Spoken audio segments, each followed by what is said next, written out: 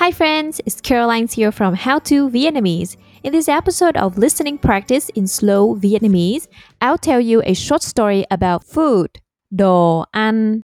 You can find a normal speed version of this story and the full transcript at store.howtovietnamese.com. So, let's begin.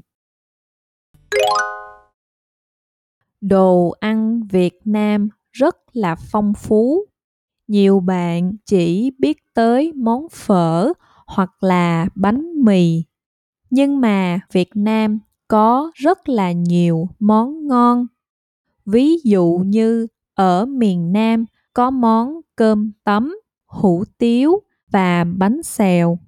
Nếu bạn tới miền Trung, bạn nhất định phải ăn thử mì Quảng, bún bò Huế và cơm hến.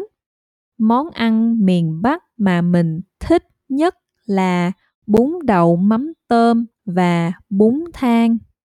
Mấy món mà mình vừa kể đều có thể ăn vào bữa sáng, bữa trưa hoặc là bữa tối. Vậy còn bữa cơm gia đình bình thường ở Việt Nam thì như thế nào? Một bữa cơm Việt Nam thường sẽ có 4 món: món cơm, món canh, món mặn và món rau. Cơm là món chính, cho nên người Việt có từ ăn cơm có nghĩa là to eat và bữa cơm có nghĩa là meal. Món canh được nấu với các loại rau củ. Món mặn sẽ thường là thịt hoặc là hải sản. Còn món rau thường là rau luộc hoặc là rau xào. Bạn có thể thấy là đồ ăn Việt Nam rất là tốt cho sức khỏe vì có nhiều rau và ít dầu mỡ.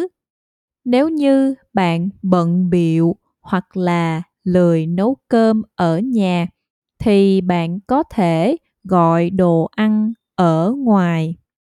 Ở Việt Nam có rất là nhiều ứng dụng gọi đồ ăn như GrabFood và Now.